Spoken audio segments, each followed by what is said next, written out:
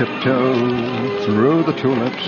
La ta ta ta ta ta ta ta ta ta ta ra ta ta ta. I feel very profound tonight. I don't know what it is. I feel deep down within me the stirrings of a man about to make great and sweeping pronouncements on the society in which he lives, the time, the era, the beat and the tempo of the 20th century. Can't you tell that? Bring it up there, Elijah.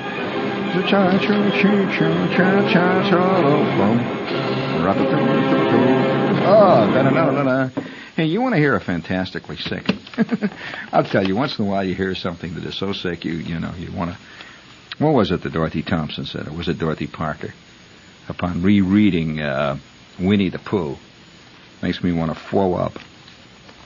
Well, I'm sorry. I mean, now, if I said that, people would write and say, what terrible taste. But if you quote somebody, then it's okay. I've discovered that long. And especially if you quote somebody that's official. You quote Shakespeare saying something totally obscene, and you'll get applauded. You say the same thing, and you're liable to wind up in a slam. Listen to this. Would you please give me a little accompaniment, give me a little honking music to accompany this salute to the sickness of our time. I mean, well, this is about as close as you can get to the days of Genghis Khan as I know of. Look at him. Linda Marshall. Who's Linda Marshall? You ever hear of Linda Marshall? Anyway, Linda Marshall, who has, quote, worn every kind of fur coat that is available on the local market being London, finally has something different. A coat made entirely of human hair. Ivan, the Chelsea London designer who created it, says that the hair came from nuns in Yugoslavia. Kind of has a little pizzazz to it. It could be shampooed, waved, lacquered, and combed by any hairdresser. Miss Marshall wore it for the first time to the London opening of Hair. That reminds me, remember, do you ever hear those rumors about the lampshades made out of people? I don't know. It's just like... Yeah,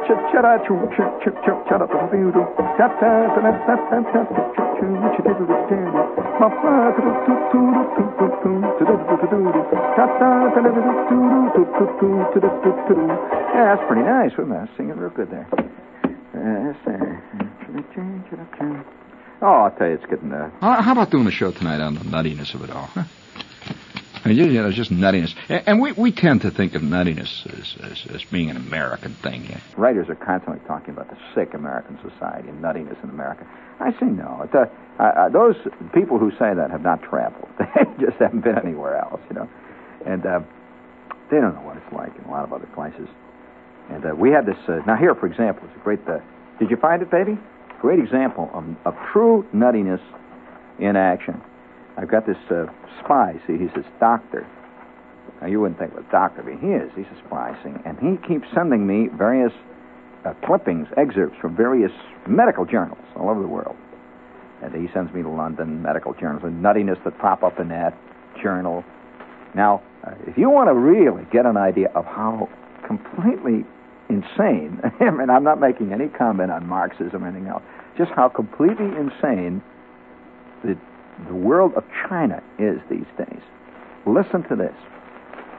It's the greatest comment I can ever think of on the peculiar kind of fanaticism and mysticism that is now rampant in China, or at least from all the reports that have come out. This is from China's Medicine, which is an official magazine. It's it's the Chinese equivalent. I shouldn't say version of it. It's the Chinese equivalent of the AMA Journal. It's very official.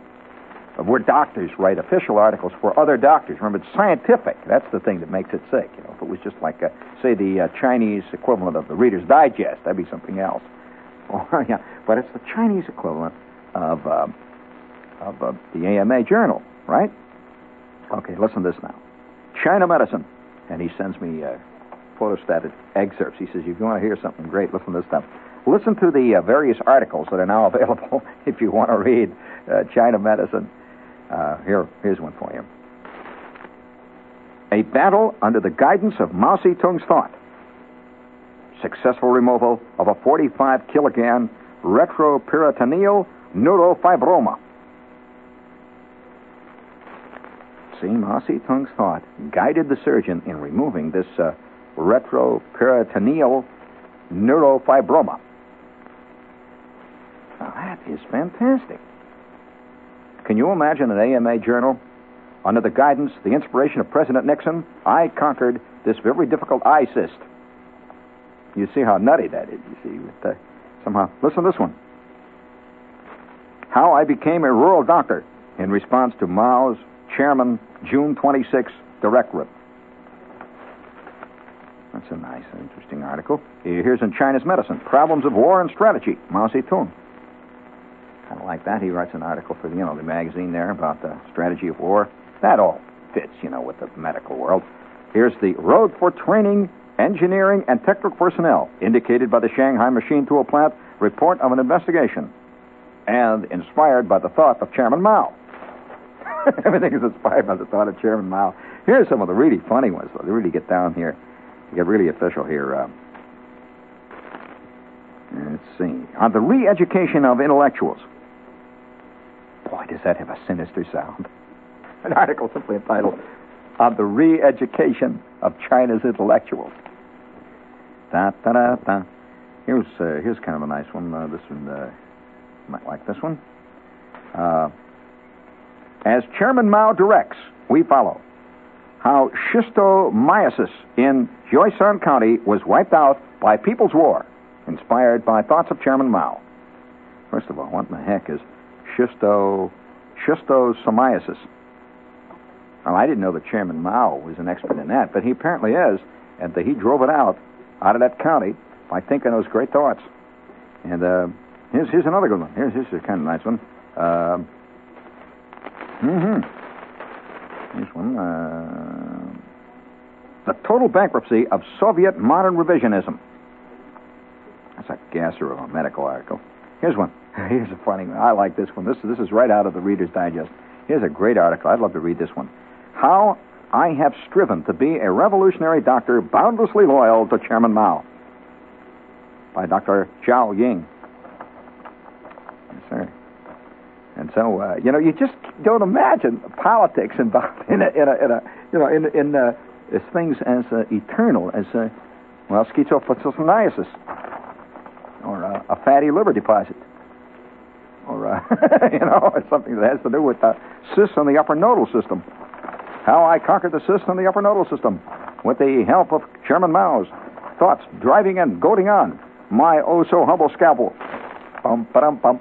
That reminds me. Would you give me a little nose-blowing music, please, if you will? Just a little nose-blowing music. Bring it out there. Hey, you got that other one there for me? Yeah, give me that other one. I feel like playing a little Jewish harp there. Whenever I run into the nuttiness of the world, the re-education of the liberals, the re-education of the intellectuals, listen to this. Oh, man, bring it up big. Yeah.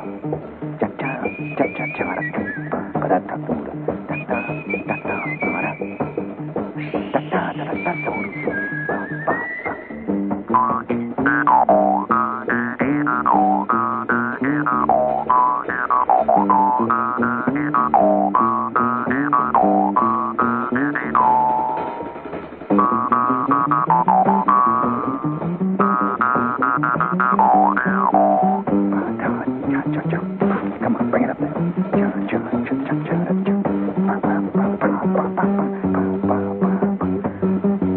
All right, all together. Here we go.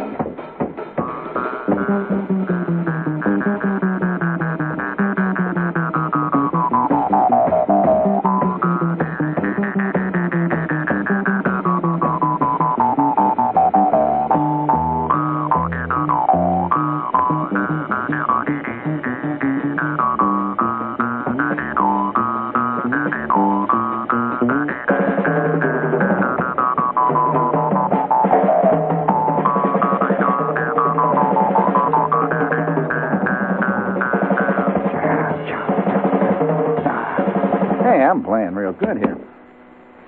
You never heard a Jew's harp played quite like that, did you? You want me to try it again? Just a little bit from the top there? Now, I'll show you a variation on that. You want to hear a variation on this piece here? Before you do that, would you please hit the money button, if you will, there? There you go. Let's get it out of the way there, huh? Big Apple supermarkets are now ShopRite supermarkets. The big change to ShopRite means a bigger change for you.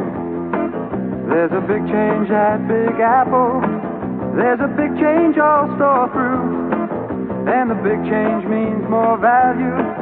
And it means more change for you. There's a bigger savings now that we've changed our name. 'Cause Big Apple's joined the ShopRite chain. There'll be change at the checkout stand. A friendly face with a helping hand. ShopRite makes those prices fall. 'Cause the values go from wall to wall. So let me ask you, why pay more? Shop at ShopRite. Why pay more? Shop at ShopRite stores. Shop at ShopRite stores. Shop at ShopRite stores. Shop at ShopRite stores. Why pay more? Visit your ShopRite and save. Thump-da-dum-thump.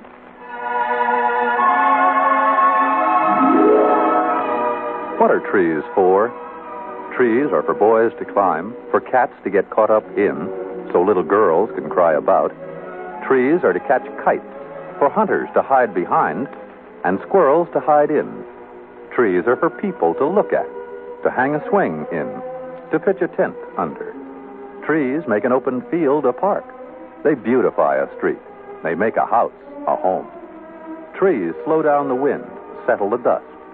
Trees are for picnics and for poets to write about. Trees buffer the raindrops, stop erosion, hold the snow. What are trees for? Trees are for everyone.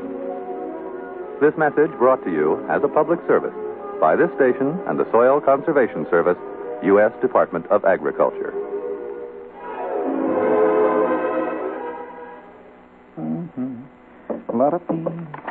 I'm singing pretty good. This is WOR, New Yorkie.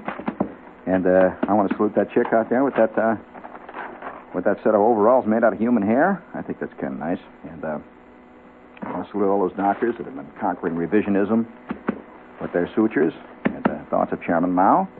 All those deep thinkers out there. And I want to salute all of you out there who have begun to, once again, I notice, believe in astrology. Have you noticed that they even got TV shows now? They're based on astrology.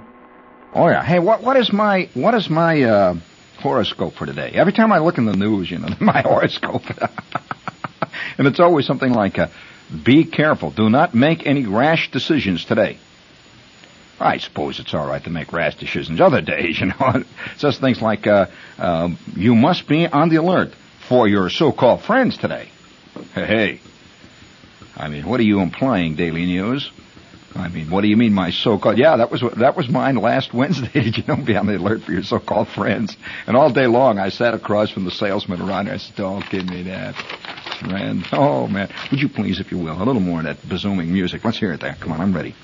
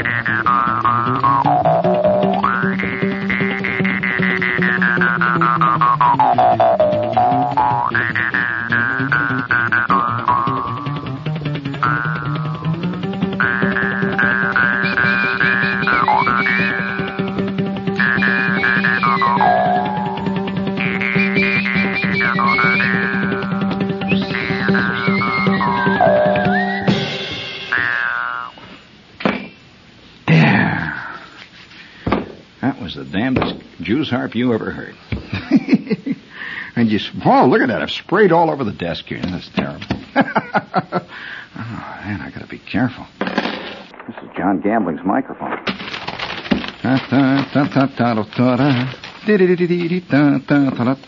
we got a little letter here from a guy who says, Shepard, you were talking about those plastic trees the other night? You know that you can buy in Sears Roebuck, all those plastic beech trees and stuff for instant horticultural decoration of your yard and their lawn? He said, that's a great idea. He says, now Sears can make a tree, too.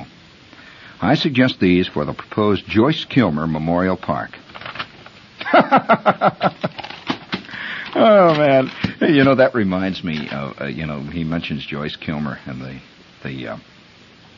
this thing, the proposed memorial to Joyce Kilmer. Oh, boy, does that strike a not poignant, but a real sore point in my life. I have a note here because two things came together. It's funny how letters will come in, and they'll both come together and specifically line up on, almost like a parabolic reflector, on a certain aspect of your time.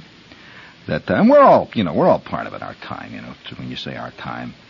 We're all in it together. But believe me, I don't care how hip you think you are, friend. And everybody thinks he is. I never saw anybody who says, one thing about me, I ain't hip. No, everybody thinks he is. Just like everybody thinks he's got a sense of humor. Everybody. And, it's a very rare thing, as a matter of fact, actually. However, I noticed that we have a tendency today to make a great issue over 3 or 4 or 5 or even 10 or 15 or 20 years, as if this makes a cataclysmic difference between people. Let me tell you, Daddy-O, when the dust settles, and it will settle, like 200, 300, 400 years from now, there'll just be one crowd of people, and they'll call them 20th century man. That's it. Doesn't make any difference whether you're 86 today or whether you're 5. Because, when you think of 18th century man, I'm sure that the guys during the 18th century never realized that if a guy was born in, say, 1780, for example, would be lumped by history with a guy that was born in 1705. 75 years, 100, almost 100 years apart. But they are both 18th century man.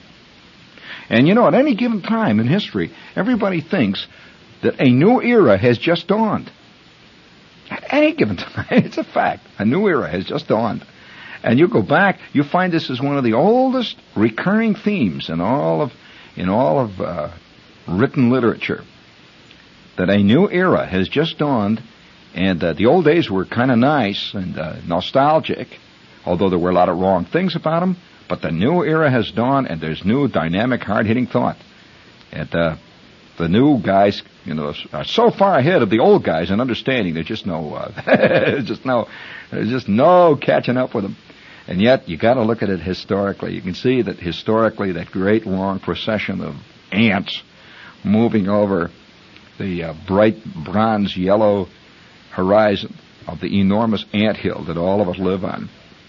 It'll be very difficult to tell a guy, let's say it'll be difficult to tell a guy who was born in 1910 apart from a guy that was born in 1970 to those who are living in 2360. Believe me, it will be. The other day I was reading about this old lady. There's an old lady out in Minnesota or someplace who is very, very old. In fact, she's well over 100 years old.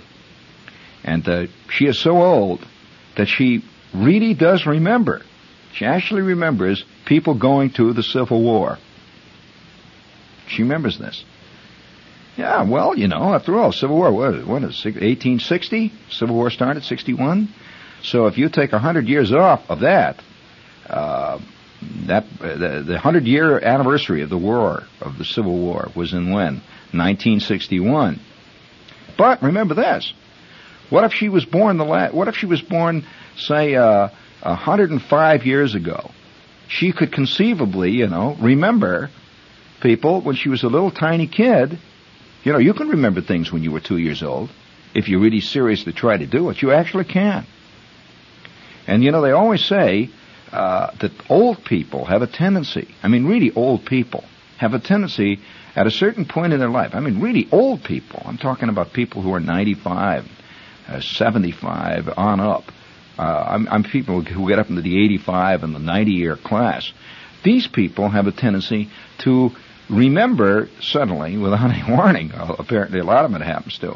They remember things and events that happened to them when they were little, very, very small, with sudden clarity. Have you heard about that? It's a phenomenon that does pop up. And yet they can't remember last Wednesday clearly, but they sure can remember 1843. And they can remember guys walking around singing about James J. Blaine or the Millard Fillmore campaign slogans and all that stuff. Well, this old gal, she remembers people going to the Civil War. Now, the point of all this is, here is a lady who is clearly a 19th century lady. And yet, she's lived to almost the last third. She has lived almost. She's still alive. She's now in the last third of the 20th century. Now, the question is she a 20th century lady or a 19th century lady? You know, so who knows what you are, actually. And so when history, have you ever wondered, you walk around. I remember one time I was in Cincinnati, and there was this girl I was going with at this time. It was this very strange, eerie little thing. And she lived out in the country near Cincinnati. It was part of Cincinnati. It was in our country. And one day, it was a nice, bright, sunny day, and the hills were rolling off to the far horizon. This is the great Ohio Valley, a tremendous river flowing down below us. And we went out, and it was Sunday afternoon. We took a walk. One of those romantic-type walks in the sunshine. The kind you always see in the commercials. You see these commercials all the time. These people sitting in the... I've never once, in all my life, have ever sat in the grass with a chick and talked about shampoo. And yet they seem to do it a lot in commercials. She's talking about his dandruff. And he's talking about Head and Shoulders or some jazzy thing like that. Or have you ever gone out on any kind of an event, any time in your life, ever, and discussed the flavor of cigarettes? In fact, all my life I've been around cigarette smokers, and I've never once heard one even mention flavor. I've heard them say stuff like, "Oh man, I gotta get a butt quick." I've heard them do that. I've heard them say, "Don't tell me you forgot the cigarettes. What am I going to do? Oh, they're closed tomorrow. The stores are closed. It's Sunday. Where am I going to go?" Oh, and then hitting the mouth. I remember that. I remember my father crawling around on the floor, looking behind the sofa for a butt he overlooked. But I never once have heard a cigarette smoker say, the second puff is as good as the first. Well, what rich, delicious, satisfying, yet mild Turkish tobaccos. And it's a filter, too. Why, it's 14% lower than tars. No, I never hear that stuff. And so no wonder, we feel our lives are kind of loused up. We see people talking like that all the time on TV. We assume that other people are doing it. It's just our family that says, "Where's the butts? Look at you, emptied all the ashtrays. What am I going to do? I forgot to get cigarettes, and now you emptied the ashtray. You idiot!" That's right, My mother starts yelling. We have a tendency to think of our lives as kind of biological, sociological sports. Other guys are living real lives. Oh, sure. I wonder how many guys are driving around on this new fantastic car, which was guaranteed to make them 15 years younger when they got it. Have you noticed car commercials are talking less and less about cars and more about youth? If you didn't know that they were selling cars, you'd think that they were selling, what is it? Youth, And there's one commercial on there. You see this car, and it emerges out of the background. It's purple, green, psychedelic lights and all at the car. You just see a little bit of it. And here are all these people going, ba, ba, ba, ba, ba, ba. A whole bunch of dancers, real skinny people wearing white suits. Have you seen that? And they're climbing all over the car. They disappear. And they never mention the kingpins. Never. Of course, that car has solid balls of kingpins anyway, so I guess it doesn't have to mention them. You don't come right out and mention you got a silly putty differential. Especially since most people think a differential is a clause in an insurance policy. They don't. Well, they do. Not kidding. You ask. Yeah, one of the great nonsensical commercials on the air today is the one that says, "Look, we know that in your family, you may call him a teenager, but we call him the expert. Oh, he knows. He's the only one in the family that knows anything about cars. Now, Dad, you better listen to that pimply-faced little snot you got living there, that 12-year-old kid. You better listen to that guy. He knows everything. You be sure to see him. He's the expert. He knows about everything." Oh, yeah. Listen, I want to tell you, this is one of the great myths of all times, really, because most guys who are walking around who are over 25, they're the experts because they have spent their life. There was a time when guys over 25 ground their own valves, literally. They get down there and every valve spring they honed and polished individually. You don't think the teenage expert. He gets his expertise from the commercials. His idea of hey, Dad, the new SST, Bingity Bong Bong, with the 8-track stereo, wow, Kazam Power, the one with the dancers on the hood. Well, well, of course, these are all part of our mythology, the mythology of our time.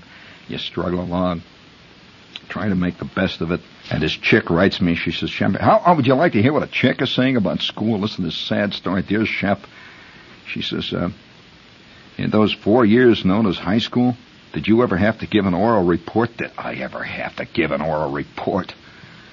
Oh, man. Some of the worst moments in my high school, any kind of college or schooling experience had to do when you're standing up in front of the class giving an oral report. I remember one time when I was supposed to learn a poem. We always had this business of learning a poem. Did you ever have to learn a poem?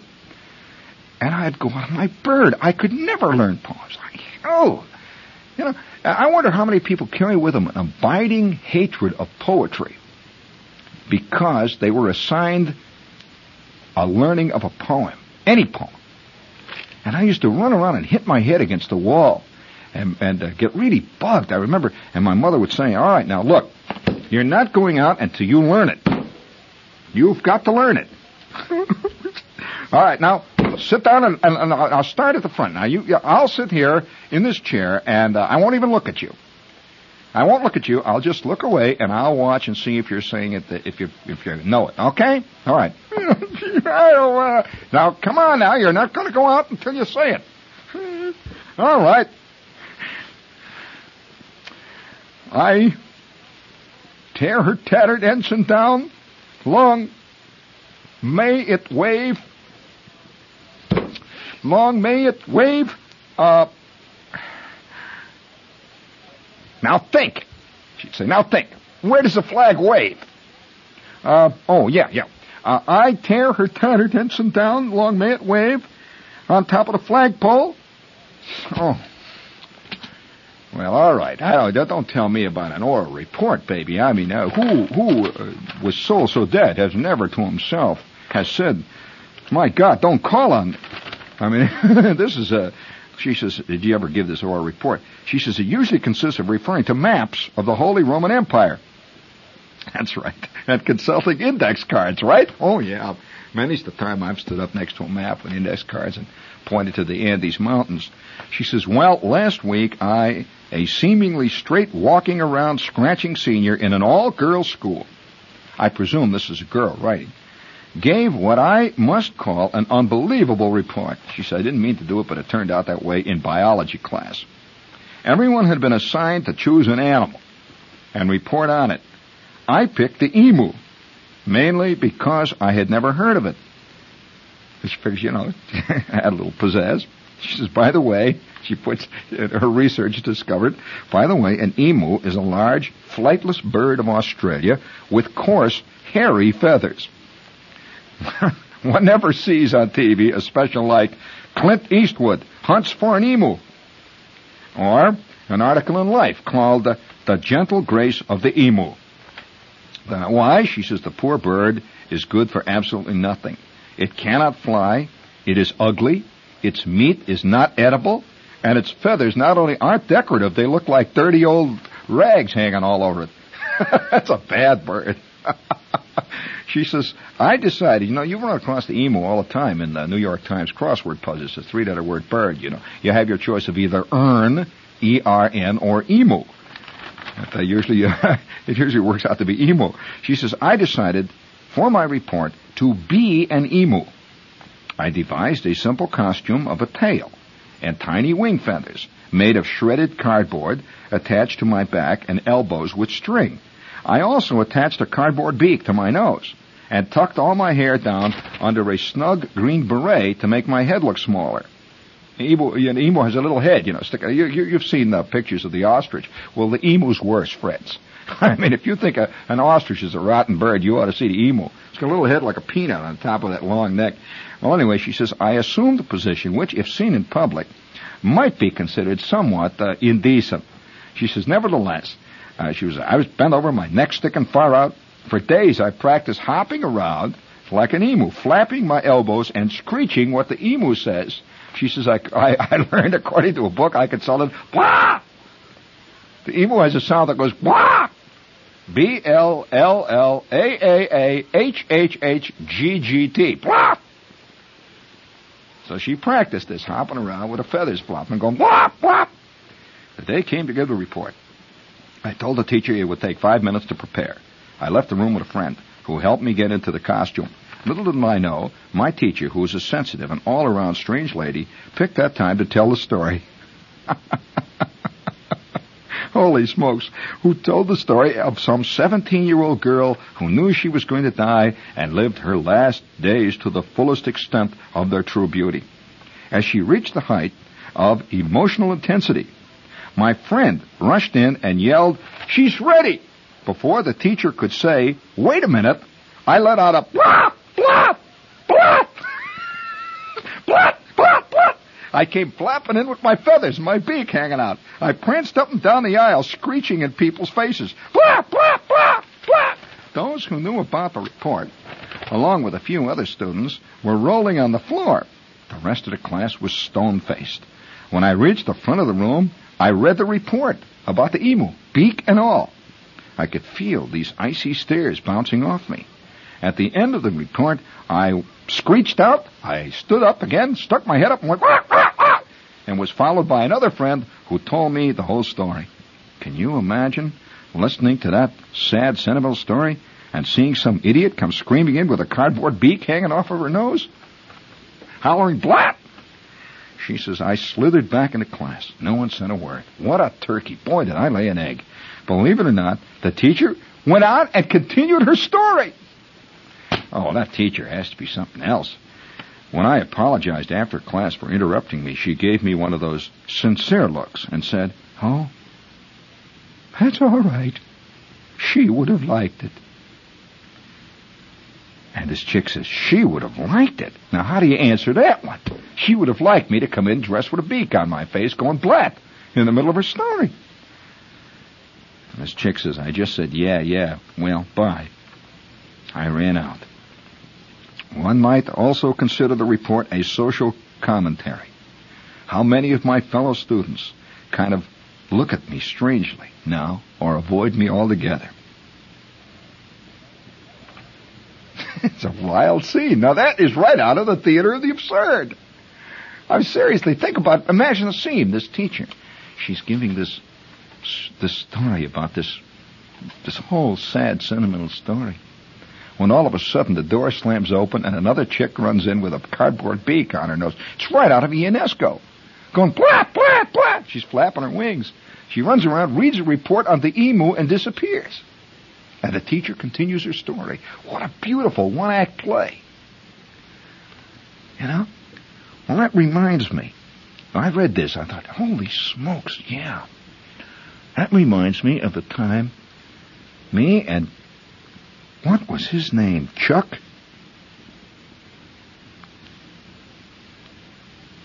Oh, you know, have you ever had this experience where for 1 year you have a very close friend?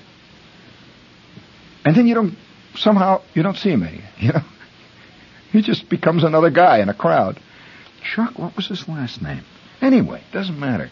This tall, bland, happy-faced guy and I, for some reason, which I cannot at this time even remember why, we were in Miss E. McCullough's class. Now, we had this teacher Miss E. McCullough, was a very serious English teacher. I mean, she was the kind of English teacher, you know, that was always quoting Lady of the Lake. Very serious. And her high point of her life came the time when she wrote an article that was rejected by the Saturday Evening Post. And yeah, that kind of lady. And she was very, very serious lady. So Chuck and I, we were reading at that time, Midsummer Night's Dream. Shakespeare, of course. And she assigned us. She says, now, I want all, she had the little cracky voices. She says, now, I want all of you to pick a scene. And I want all of you to rehearse it and bring your scene in and then actually play your favorite scene. So, naturally, Chuck and I, and we got another guy who I can't remember at this time, and we decided to do the scene with Bottom. You know, with Bottom and the Tinker and this whole scene. And so naturally, this appeals to kids. See, so we started to work on this thing. And we worked on this thing. We'd go over to Chuck's house and we'd rehearse this thing. Guess who was playing Bottom? All right. And the other guy, what are this a Tinker? No, what's the name of one? Tinker. No, Tinker, no, that's not it. Anyway, the other character who's, Bottom. Gee, it slipped my mind. What is it? The other character in that big scene. Come on, don't all you shrug your shoulder. You don't know, huh? Well, you're just as ignorant as I am, that.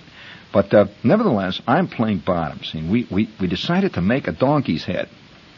Well, we got all this paper, and we made it out of paper mache. We took the newspaper and we softened it up. You know how you make it? We softened this thing up. Yeah, here it comes. Gee, I know that. No, Puck is just a character, but there were three artisans. Bottom and the other two guys. But all right, we don't want to go into that. Now we're getting involved in Midsummer Night's Dream. We're going to have Oberon coming in here and a whole bit. We don't want to get into that. But nevertheless, I'm playing Bottom. And so for a week, we worked on this donkey head, see. And we made a beautiful donkey head. We took paper and we softened it all up and we mixed flour with it, and we were making paper mache, you see. And we pressed this thing together, and we made this giant donkey head. Well, we painted it. We painted it brown with the, a mane and the whole business, like a donkey, see. So I'm wearing this donkey head. The other guys made suits out of gunny sacks, burlap sacks. They were supposed to look like peasants or something. And so we had all these things, and we rehearsed the lines. And we worked. And Chuck's mother, she listened to us. My mother listened to us. We would do great scene. I was walking around. I was practicing making it sound like a donkey. Hee-haw, hee-haw. I was whinnying all over the place and hee-hawing and yelling and hollering. And then the day came for our big scene. Well, a couple of kids did this scene before us. These two girls. And they were dressed with little fairy wings. They had wings and all the gauzy stuff, and they're in the elfin woods and the glades, and Puck is sitting up the tree and all that jazz. And so Miss McCullough said, and now Gene and Chuck and Jack Martin will do their scene. And we're out in the hall. Now, I don't know why it happened, but we're really serious. We had worked all week on this, and we were really going to knock them out. So we come walking out. And I came out with my donkey head. Well, a couple of kids started to laugh. That's what killed the whole bit. A couple of kids started to laugh. And Chuck looked at me, see, and he's standing up there. He's playing the tinker or the plumber or whatever that other character is with the wings on his back, and he's got the gunny sack.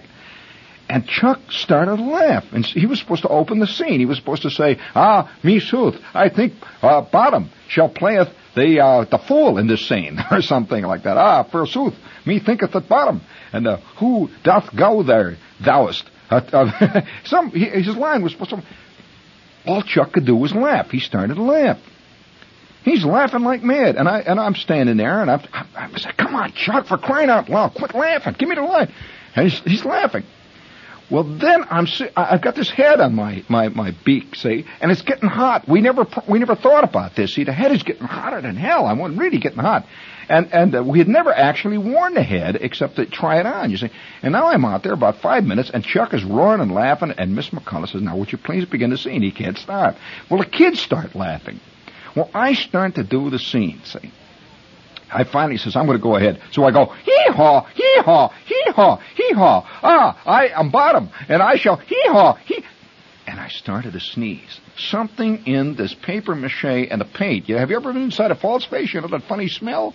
It started to make me sneeze. Well, I sneezed so hard. Well, friends, have you ever had a really juicy sneeze? I mean, the kind, pow, all over the place. The kind where you, quick, it's all over the wall, everything else. Well, I don't know whether you have sneezed inside of a donkey head. And it's dripping down off your eyebrows and the whole bit. And Chuck is laughing. Our scene is falling apart. Miss McCullough says, well, I'm afraid that I cannot give you a passing grade on your scene. And I'm in my donkey head, and it's dripping off my eyebrows and my ears, and Chuck is laughing, and Jack Martin is so mad. Jack Martin, yeah, I remember Jack Martin. He never flunked anything in his life, and here he got associated with a couple of real dildocks. And all three of us went down the drain together. And I remember standing out in the hall. I'd taken the donkey head out. And we're both looking at each other, me and Chuck, and Jack Martin, he won't even look. He's bucked. And Chuck said, well, I couldn't help it. I says, Chuck, oh, look at this. And I could hear the kids in the room playing Override again. Oh, my soup. Oh, the magic forest. Oh, they're going on. And ever since that time, friends, there's been a lot I think about. I think about cabbages, kings. I think about donkeys. I think about playing Monopoly. I think about making a lot of dough. I think about pouring ketchup on the head of some guy over in Nedick some night. I think about a lot of things. I mean, the emu, the nice ladies, the chick that wore the coat made out of human hair. Where's it all going, friends?